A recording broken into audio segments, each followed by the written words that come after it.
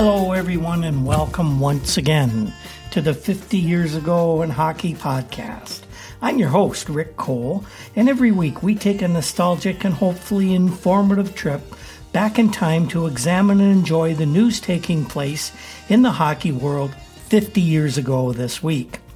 As usual, this week's episode is brought to you by Newspapers.com, the world's largest online newspaper archive, and by the Breakwall Brewing Company, located in beautiful Port Colborne, Ontario.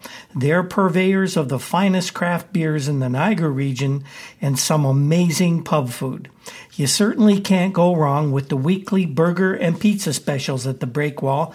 They are truly gourmet creations. In last week's show, we continued to report on the preparations in Vancouver and Buffalo as those cities got ready to join the National Hockey League for the 1970-71 season. This time around, we're looking at the week of December 15 to 21st, 1969, and we have a lot of news to get to this time. Some of the stories that are making headlines this week: the LA Kings relieved freshman coach Hal Laycoe of his duties after only 24 games. The controversy over the use of professionals by Canada in the upcoming World Hockey Championships appears to be coming to a head, with headlines coming from several quarters around the hockey world in Canada and abroad. The Philadelphia Flyers made a big change as well, as they fired General Manager Bud Poile. And, of course, we have the usual news and notes and hockey items from around the world during the week, and our hockey personality of the week. So, let's get to it.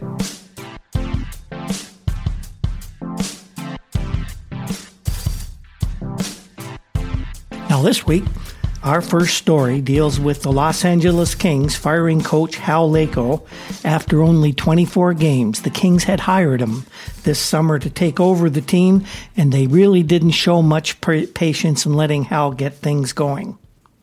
Now, in the present day of 2019, it's now 50 years ago past that, a couple of coaches were fired as well as we recorded this episode, and the circumstances were much more dire, more serious as it turns out, than what went on with Hal Laycoe. I'm speaking of the dismissals of Mike Babcock by the Toronto Maple Leafs and Bill Peters from Calgary. Babcock, when he was hired by Toronto after years of success with the Detroit Red Wings, was considered at the time to be the guy at the top of the NHL coaching pile, and the thought was that he would be the man who'd finally bring a Stanley Cup back to Toronto. The Leafs were rebuilding, they changed their management at the upper levels, and Babcock was the man everybody thought would bring Toronto back to success. Peters, hired by Calgary last year after some good seasons in Carolina, was a Babcock protege, and he was also considered to be one of the brighter new wave of coaches in the big leagues. But looks can be deceiving, can't they? After Babcock was let go by the Leafs, stories began to surface about he had treated, or more accurately mistreated, some of his players, and Peters, closely associated with Babcock in the past, had stories surface about his bad behavior with regard to players as well. In fact, Peters was outright branded as a racist by a former player, Akim Aliu. Now, the deals are well documented, and I'm not going to rehash them here, other than to say that both men were dead wrong in their methods, and in today's world, they shouldn't have gotten away with this stuff for as long as they did. And that brings me to my point about bringing this up now. Now, these two men have been allowed to hold supreme positions of power and control over young men, and that says a lot about the culture of the world of hockey, both just a few years ago, right up to today. This culture, thankfully, looks to be changing, and I'm all in favor of that. There's no room in hockey, or in our world in general, for racism, sexism, and bullies who force these and similar views on people who are in their charge. Lots more of these examples are going to surface. You can count on that.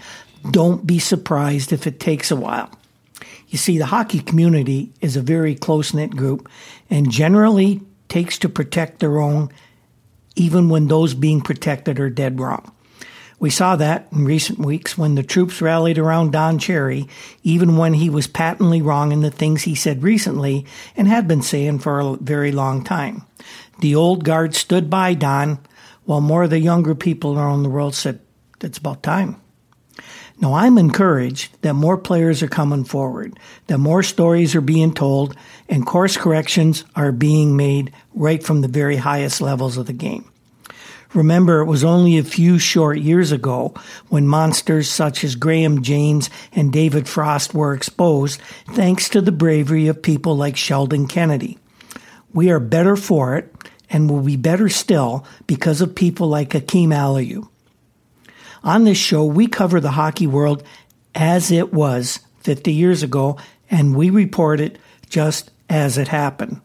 While I am dismayed that change hasn't happened as fast as many of us would like, it's encouraging to see that it's picking up steam now.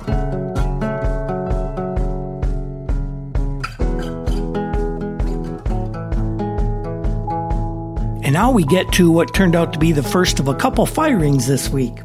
There were some real shock waves going around the league after the first one, and that was when, after only 24 games into his National Hockey League coaching career, the Los Angeles Kings let go of Hal Laycoe. Toronto hockey writer Rex McLeod interviewed Laycoe right after his dismissal and probably had the best coverage of this story, and we have some of Hal's quotes that he gave to Rex.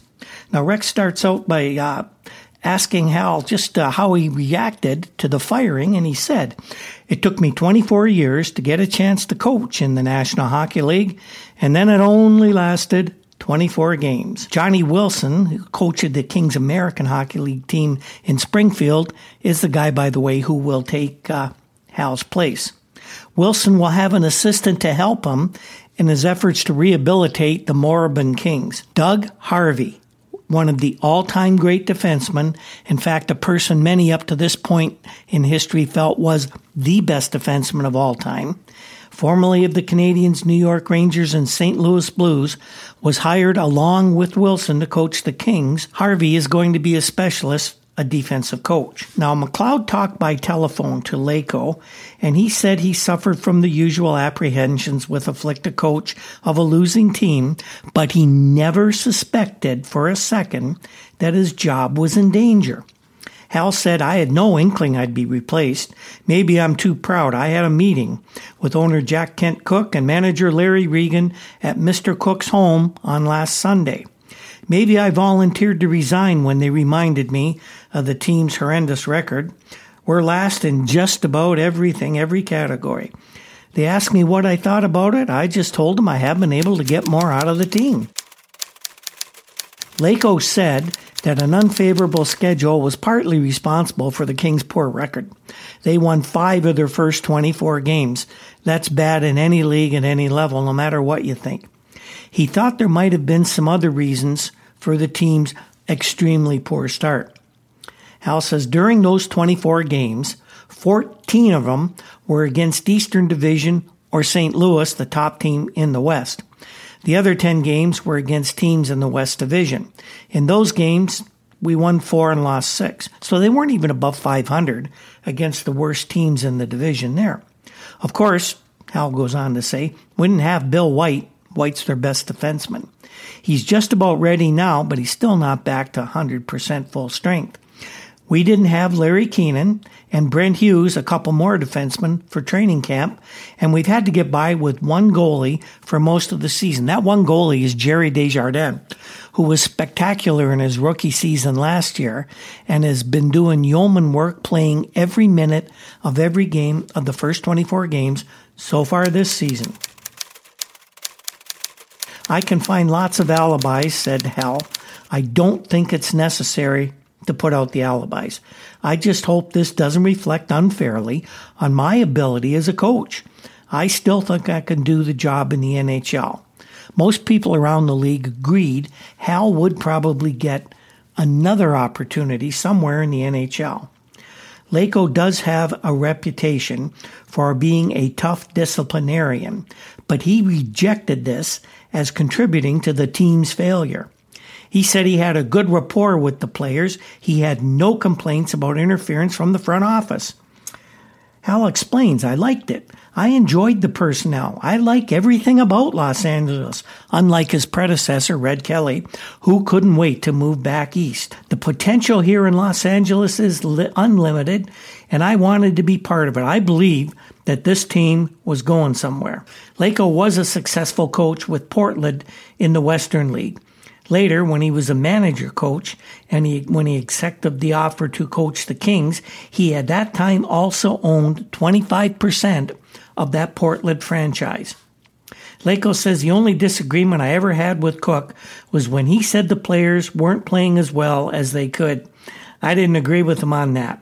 I thought they were putting out, and I said if they weren't, it must be the fault of the coach.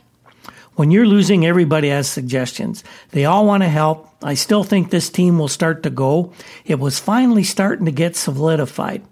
I don't think 24 games is enough for 18 players and a new coach to get together. Now, Laycoe admitted, I do a lot of things different than other coaches.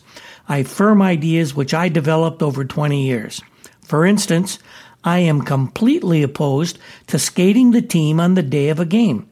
I've been told St. Louis does it, but I never will. Now, the new coach of the Kings, Johnny Wilson, you may remember him from a fine playing career, and at one time, he was the Iron Man of the NHL when he played in 580 consecutive games with the Detroit Red Wings, Chicago Blackhawks, Toronto Maple Leafs, and the New York Rangers.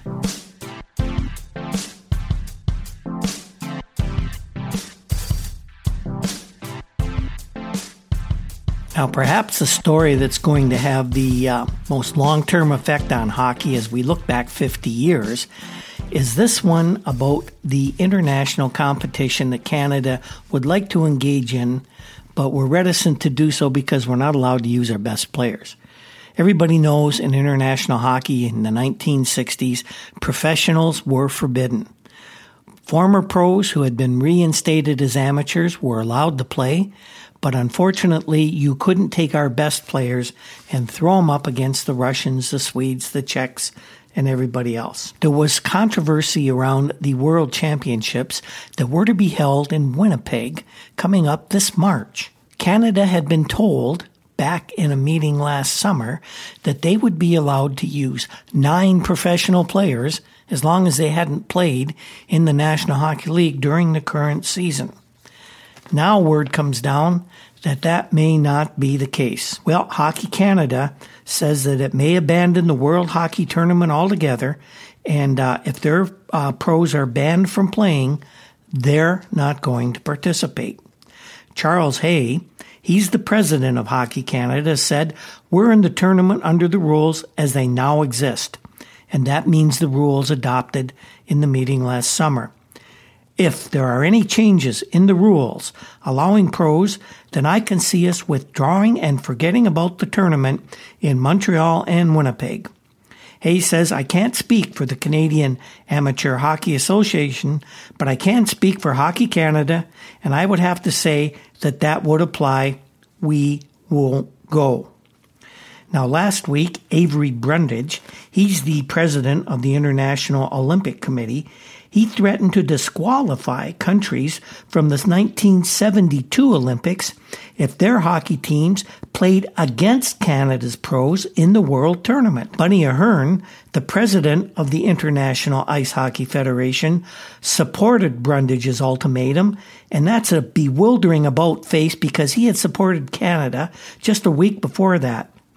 In fact, it was Ahern who cast the deciding vote at the meeting in Switzerland last summer, giving Canada permission to use 9 pros. Now, the Soviets said that if Canada persists in using 9 pros in the tournament, the Russians would stay home, they won't play. A quote from George Laslov, the president of the Russian Ice Hockey Federation, said this, if Avery Brundage is against the use of professionals, the Soviet Hockey Federation will accept this decision, and Canada should also realize this fact and do the same thing. The next day after these two proclamations, Bunny Ahern said that the World Hockey Championships in Canada are in the balance because of the decision to include professionals. Ahern said it looks as if the Federation will have to make a decision on whether to drop professionals from the World Championships or risk having the national team ruled ineligible for the Olympics. Now, Brundage said in a letter to the IIHF that if professionals play in the World Championships, ice hockey would be considered in the same category as soccer as far as the Olympics were concerned. In the Olympics, the national soccer teams that play in the World Cup are not eligible for the Olympics. And Mr. Brundage says he sees no reason why the IOC would not adopt the same rules for hockey.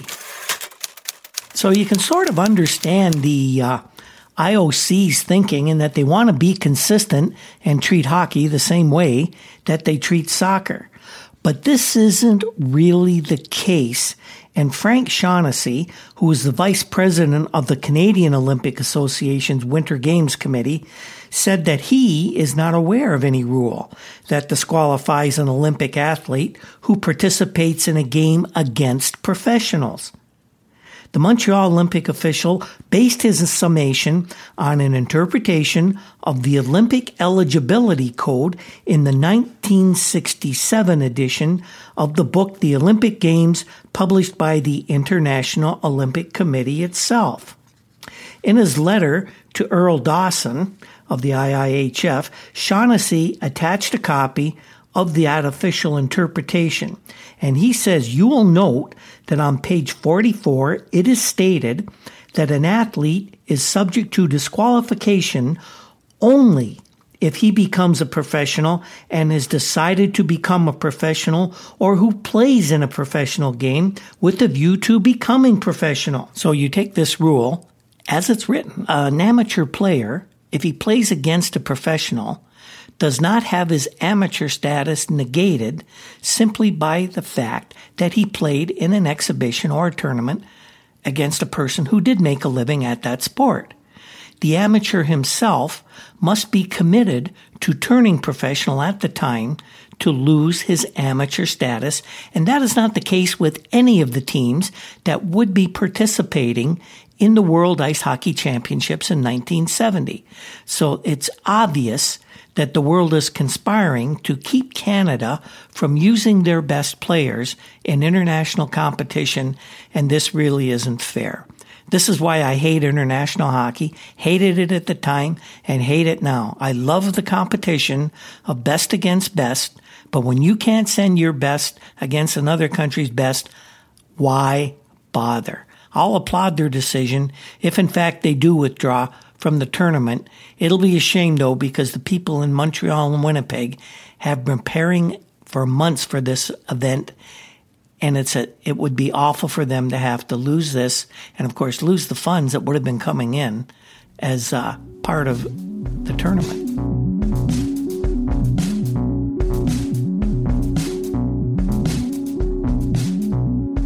Now moving back to domestic hockey issues. In his newspaper column this week, former Maple Leaf general manager coach Punch Imlach talked about some trades he's made in the past. Punch said, if I was ever asked for the best trade I ever made, I'd have to say it was the Red Kelly for Mark Riom deal in 1960 in a trade between the Maple Leafs and the Red Wings. Kelly was the difference between Toronto being a good team and a Stanley Cup winner. Punch says that few people realized just how good a hockey player Red was. He won the Lady Byng Memorial Trophy 4 times. He won the Norris Trophy the first year it was ever awarded as the best defenseman in the league. Of course, when he came to Toronto, we made a centerman out of him, and he started a new career as a forward. It wasn't just a coincidence that Toronto did not make the playoffs the year Red retired to coach the Los Angeles Kings. Punch talked about another deal in January 1965. Actually, he said it was January 65. It was in June. The Leafs sent Ron Stewart to the Bruins and acquired 3 players for Ron: Orland Kurtenbach, Pat Stapleton, and Andy Hebington. Now, Kurtenbach played for the Leafs and played well. Stapleton now with Chicago and their captain in 1969, is one of the best defensemen of the league this year. But he was lost in the draft, and people wondered, why was Punch dumb enough not to protect Stapleton in the draft so the Hawks could scoop him up? Well, you have to remember this. This was the same year Carl Brewer quit the Maple Leafs, just before training camp. In the draft, Imlach protected Brewer and didn't protect Stapleton. He didn't have room to protect everybody. And if he had a choice between Pat and Carl, it was going to be Carl. Stapleton had not yet established himself as a bona fide NHL defenseman. Now, hindsight's a great thing, of course. Punch says if we could have foreseen the Brewer incident, we could have had Stapleton, which wouldn't have been a bad acquisition. This made the Brewer event just that much more galling to me. Now, Punch talked about another deal that he really was happy with. That was the one in May of 1965 when Andy Bathgate went to Detroit after he helped them win a Stanley Cup in 64. The deal was made in May 65 with Bathgate, Billy Harris, Gary Jarrett going to the Red Wings for Marcel Pronovost, Larry Jeffrey, Eddie Joyal, Lowell McDonald, and Autry Eriksson. Quite a haul for the Maple Leafs. This was the same year that Brewer had quit, and Punch says, let me tell you, I was congratulating myself on how lucky I was come September that I had a defenseman of Pronovost's caliber to fill in for Brewer. Now, that deal helped Toronto win another Stanley Cup in 1967, but of course, as we all know, they haven't won since. The other firing this week was not of a coach, but of a general manager. Norman Bud Poile was let go by the Philadelphia Flyers after running their team as the general manager since its inception. Ed Conrad of the Philadelphia Daily News had this report. And he says evidently Bud Poile knew what he was talking about the very first day of training camp this season when he sarcastically stated that the owners are trying to get rid of me. The Flyers did just that this week when they dismissed Poile as the GM due to, quote, fundamental differences of opinion between him and the club owners. Following a series of closed-door conferences at the Spectrum, Ed Snyder, principal owner and chairman of the Flyers Board of Governors, announced that Poile's relationship with the NHL team had been severed immediately. Poile, who's 45, had served as the general manager of the team since it was established, and his contract does not expire till the end of the 1970-71 season. Snyder said the financial terms of the contract will be honored in full. Well, he really wouldn't have much choice about that, would he? According to Ed Snyder, the action was taken in the best interests of the Flyer organization. Isn't that always the reason? The best interests of the team? He revealed that Poile and the owners, Snyder, Bill Putnam, and Joe Scott, continually were in a disagreement on several phases of the club's operation, and such a situation could not be tolerated. Now, Snyder, Putnam, and Scott are well-known hockey experts. Well, actually, they're not. And they disagreed with the one guy in their front office who is a hockey expert, or at least has years and years and years of hockey experience and running organizations. Snyder indicated that Keith Allen, who currently serves as the assistant general manager, will handle the duties as general manager until a decision is reached on who a successor might be. Allen, who's 46, had coached the Flyers in the first two seasons, but relinquished that job last summer in order to accommodate the hiring of Vic Stasiuk, who had been coaching the Flyers farm team at Quebec of the American Hockey League. Dan Proudfoot of the Toronto Globe and Mail reached Poile for a comment, and Bud really wasn't too, at least he didn't sound too upset. Poile said, owners have the right to fire people, and they also have the right to finish last.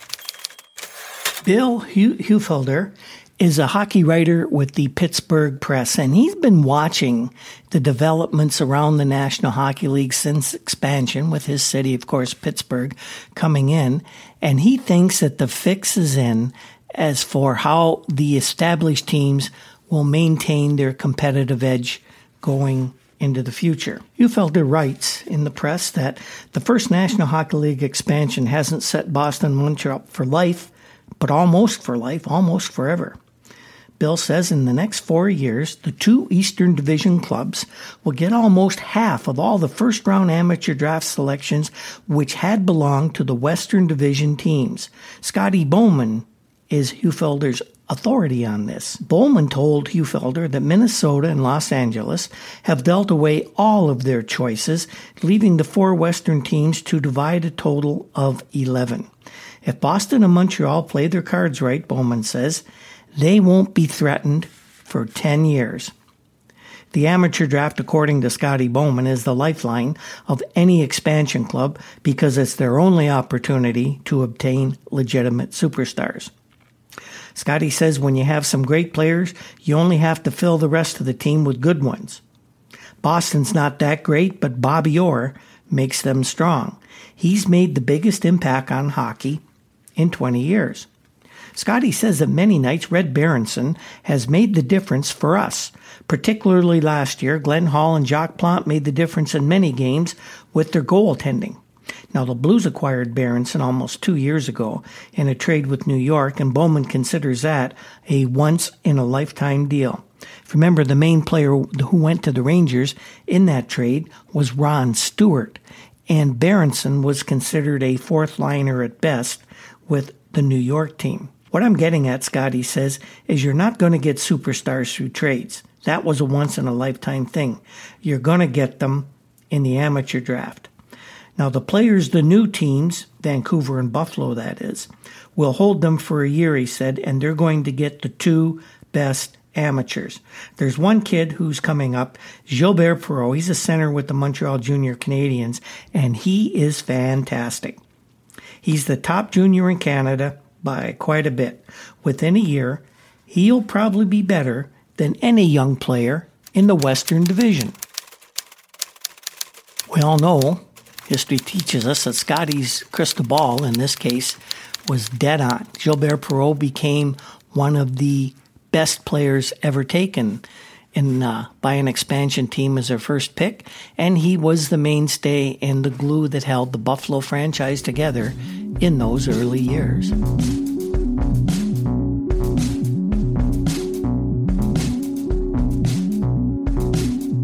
Last week, we spoke about the Boston Bruins submitting a rules change proposal to the National Hockey League, which would force all NHL players to wear helmets.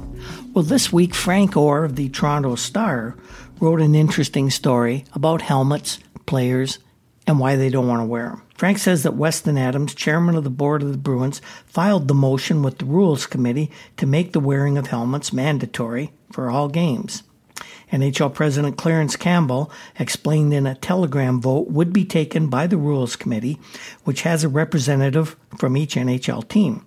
The result will be passed on to the NHL governors for consideration and a decision, meaning the Rule Committee could recommend it, but the governors, in their infinite wisdom or lack thereof, could say, nope, we ain't going to do it. Sid Solomon, the third of St. Louis, said, I haven't given it too much thought. I'd have to reserve my decision at this point in time. My policy on such a matter would be to present it to the committee and make it public until a decision had been reached. David Molson of Montreal said, I'd like to know the feeling of our players on the helmet question.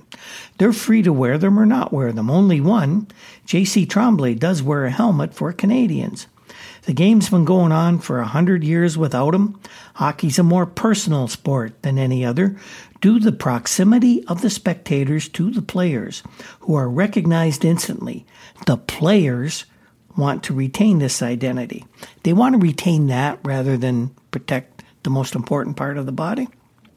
Stafford Smythe of Toronto appeared to be one of the wise men in this whole club of clowns. I'm in favor of helmets, he says. We were the first club in Junior A hockey to make them mandatory for our team. Marlies have worn them for 2 years. The remainder of our minor teams, below Junior A, have worn them for 5. However, and here comes the but, it's difficult to teach an old dog new tricks, to get veteran players to wear helmets. A player like Tim Horton, who's been playing the game for 25 years without a helmet, won't want to change. Now, some leagues and teams have taken the step to mandatory helmets already. The International Hockey League, which is a semi-professional team in the central United States, has a rule. The OHA Junior A Series teams must wear the headgear after January 1st. And Boston's Central League farm team, Oklahoma City Blazers, is the first fully professional team that has to wear them under a club rule. Now, Frank Orr talked to Maple Leaf defenseman Pat Quinn. He's a big rough and tumble guy, but he's a really bright guy as well. And Pat had an interesting statement to make about helmets. Pat says, according that it's the old sissy problem. That's what prevents players from wearing the helmet. Making them mandatory is the only way most players would ever wear them, Quinn says. Many players won't wear them because there's a sissy connotation attached to a helmet. I think management of some teams think this way too. They don't want their players looking like sissies. I don't know why they can't see the logic that if everybody wears one, nobody's a sissy. Now, why doesn't Quinn, who's 6'3" and 205 pounds, worry about something like this? He wouldn't look like a sissy wearing a miniskirt. Well, Quinn says, I think it's the sissy thing that keeps me from wearing one as well. Now, one helmeted Leaf right now is Paul Henderson. Paul says that the doctor told me to wear it for my own protection a couple years ago. When you have to wear one, it's easier. If helmets were mandatory, many guys wouldn't throw them away the first time they sweat the way they do now. Besides, he says, I got a nasty concussion from a puck that had bounced off the protective glass. If I'd been hit directly with the shot that was coming, it would have been more serious. I think of that whenever I sweat too much under the helmet. Smart guy, Paul Henderson. But if you really want to see the antiquated thinking that goes on in the NHL, you only have to look at Philadelphia coach Vic Stasiuk, whom many people figure is a dinosaur anyway. Here's what Vic has to say about helmets. I'll tell you this. If I were still playing and the guy I was fighting was wearing a helmet, I'm sure as hell wouldn't drop my stick. Fighting a guy who's wearing a helmet just isn't the same as fighting a guy who's not wearing one. Well, duh. It keeps the guy without a helmet at a distinct disadvantage.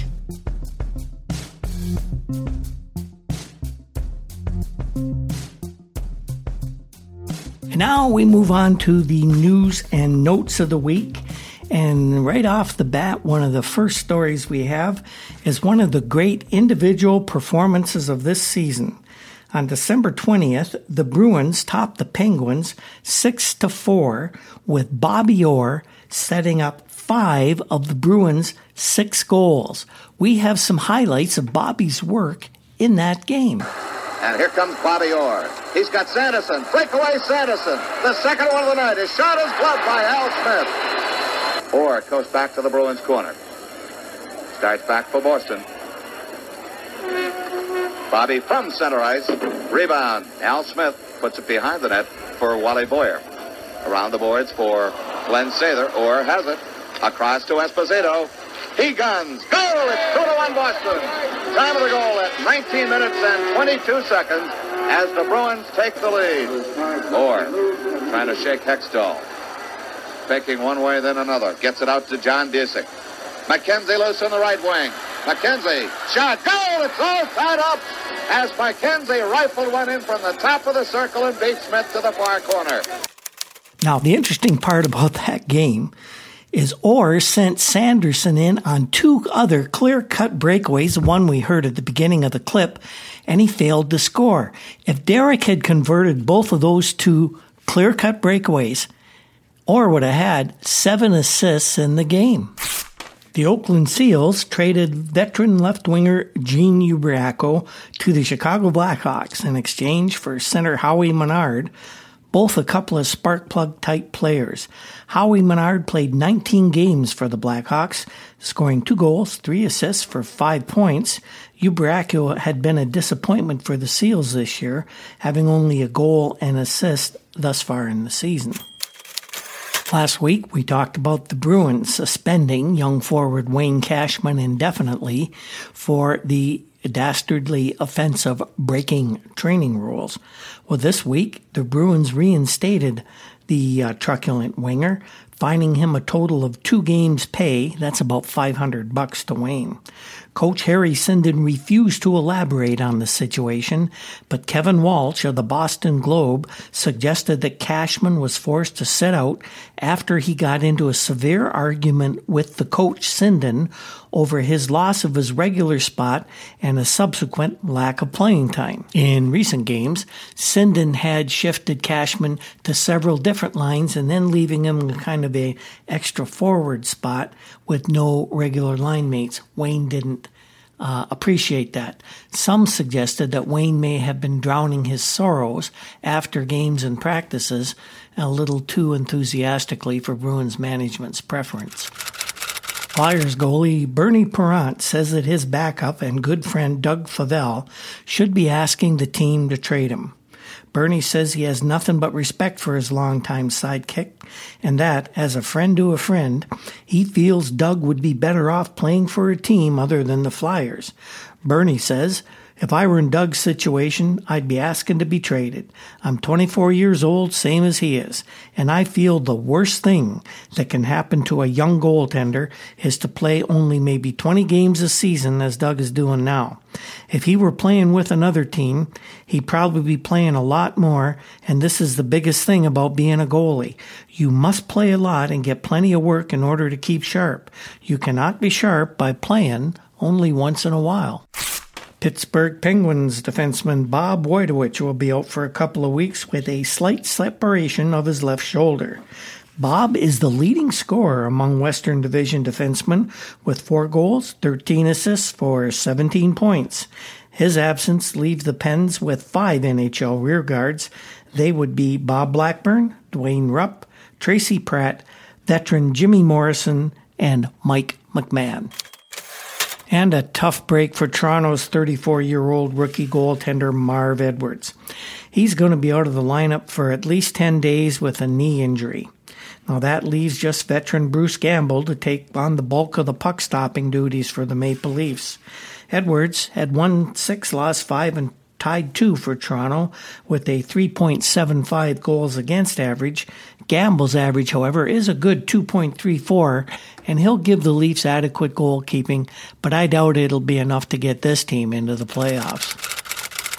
More injury news from the NHL. The Minnesota North Stars announced they had lost forward Jean-Paul Parise for probably 2 to 3 weeks with a partial separation of his left shoulder. Seems to be a lot of that type of injury going around, a lot of shoulder separations these days.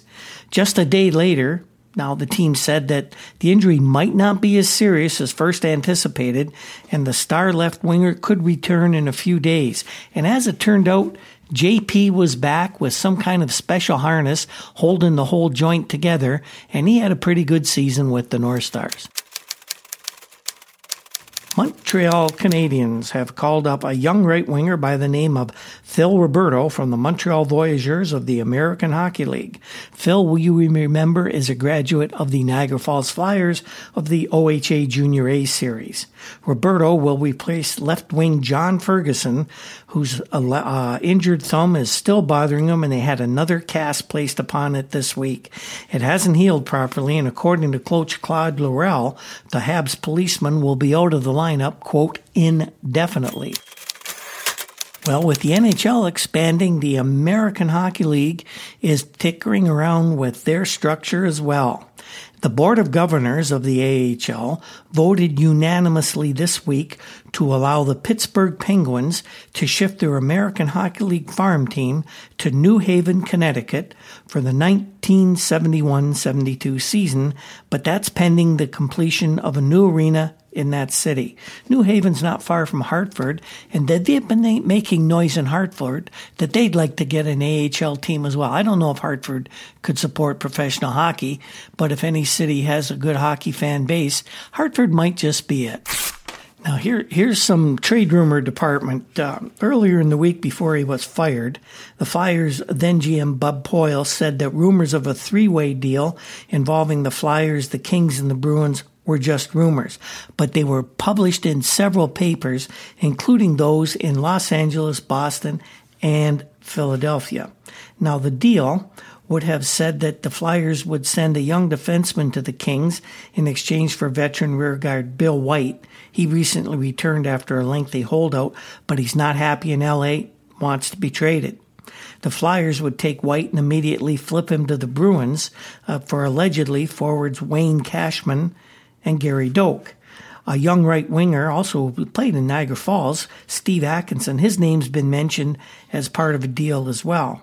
Now, another report had the Bruins sending Don Marcotte and Doak directly to the Kings for White. Over the past couple of weeks, all the rumors floating around seem to indicate that White will end up either in Boston or his hometown of Toronto. Now, just 2 days after this rumor was published in the LA papers, Los Angeles general manager Larry Regan said that the Kings were very happy with White. Everybody else on the team, they're not having any trade discussions.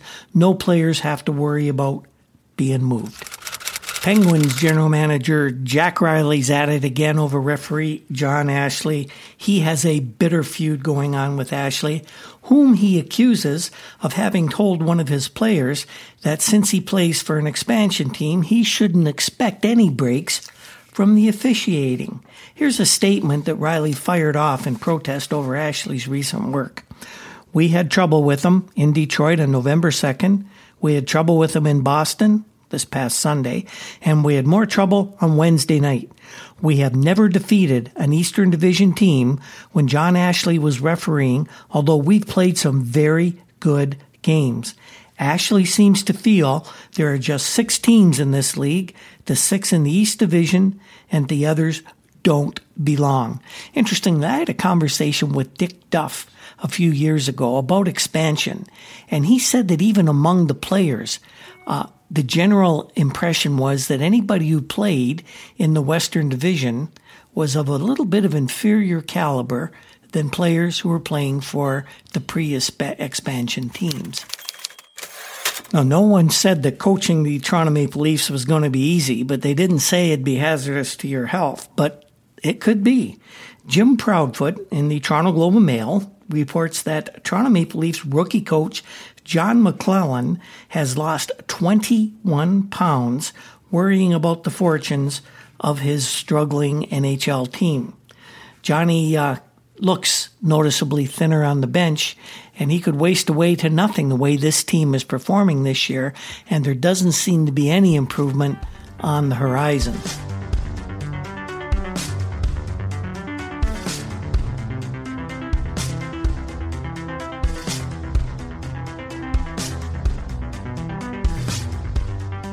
And now we get to our hockey personality of the week. And this week, wanted to talk about this guy. He made news this week because he's really an interesting character that had a wonderful career as a player, coach, general manager, even an executive of a league, a couple of the minor leagues.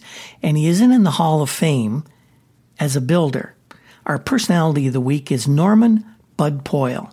Now, this week, 50 years ago, he was deposed as the general manager of the Flyers, but he was inducted into the Hall of Fame as a builder in 1990.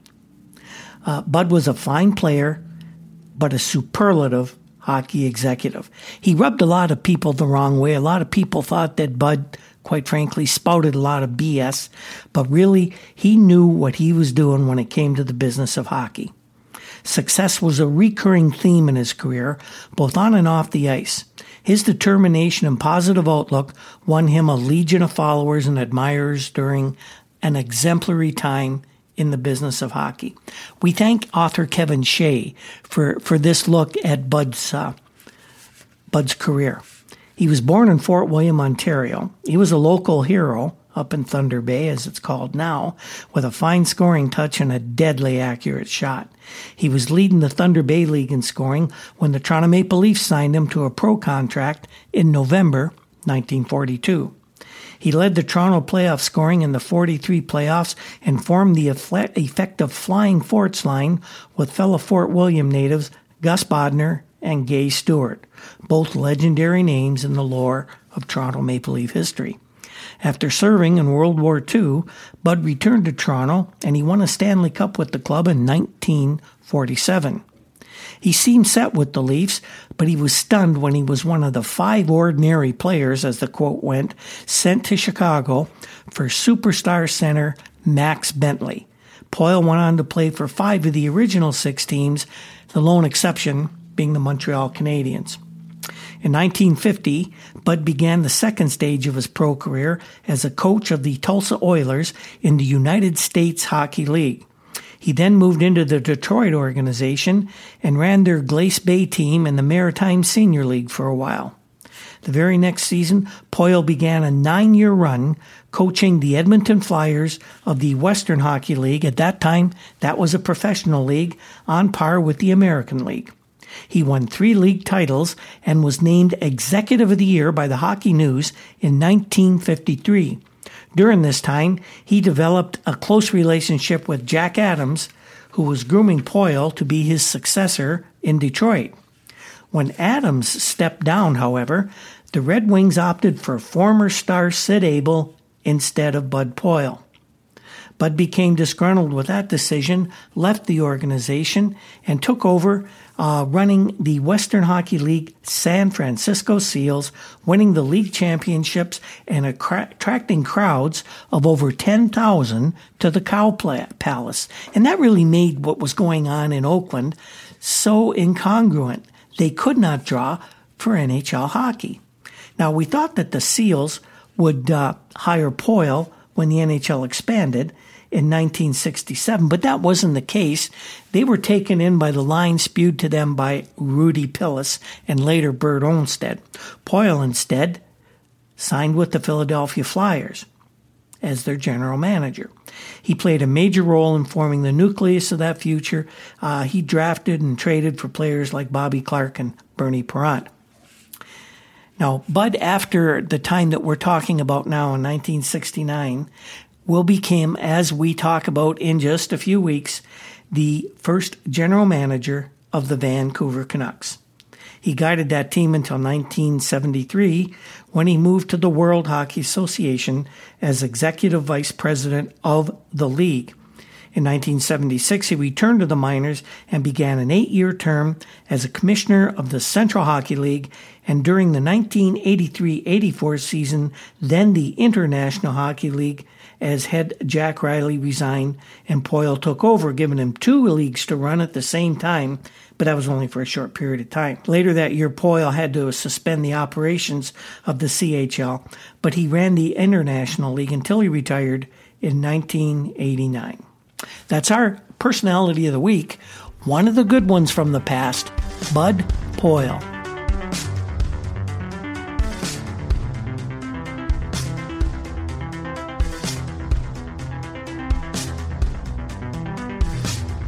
So that's our show for this week, boys and girls. What did we learn this time around? Well, we learned that expansion team owners are just like the guys who run the established NHL teams when it comes to exercising patience in their managers and coaches. In other words, they don't have much patience. 2 guys got let go this week. We learned that Canada's going to stand firm on the deal it thought it had with the IIHF on the use of professionals in international hockey, and it could jeopardize the tournament to be held in Canada this spring. We learned more about the culture in hockey when it comes to NHL players doing the most sensible thing and wearing helmets. They think they're sissies. And we learned that current NHL executive David Poile comes by his skills honestly, thanks to his dad, Norman Bud Poile. Now, we'll return next week with more news and notes from the world of hockey in 1969. Some of the stories we're working on include more on the issue of players wearing helmets, yet another new owner of the Oakland Seals, will they ever get it right there? And where Punch Umlack will eventually end up working. The 50 Years Ago in Hockey podcast is produced by Andy Cole. Our intro music comes to us courtesy of the Rural Alberta Advantage, and other musical pieces in the show are by Andy Cole as well. Our stories are compiled with files from the Toronto Star, the Globe and Mail, and of course, the many publications found at newspapers.com. You can find us on Twitter at Hockey50Years, and on Facebook under 50 Years Ago in Hockey, and at our WordPress site, hockey50yearsago.com.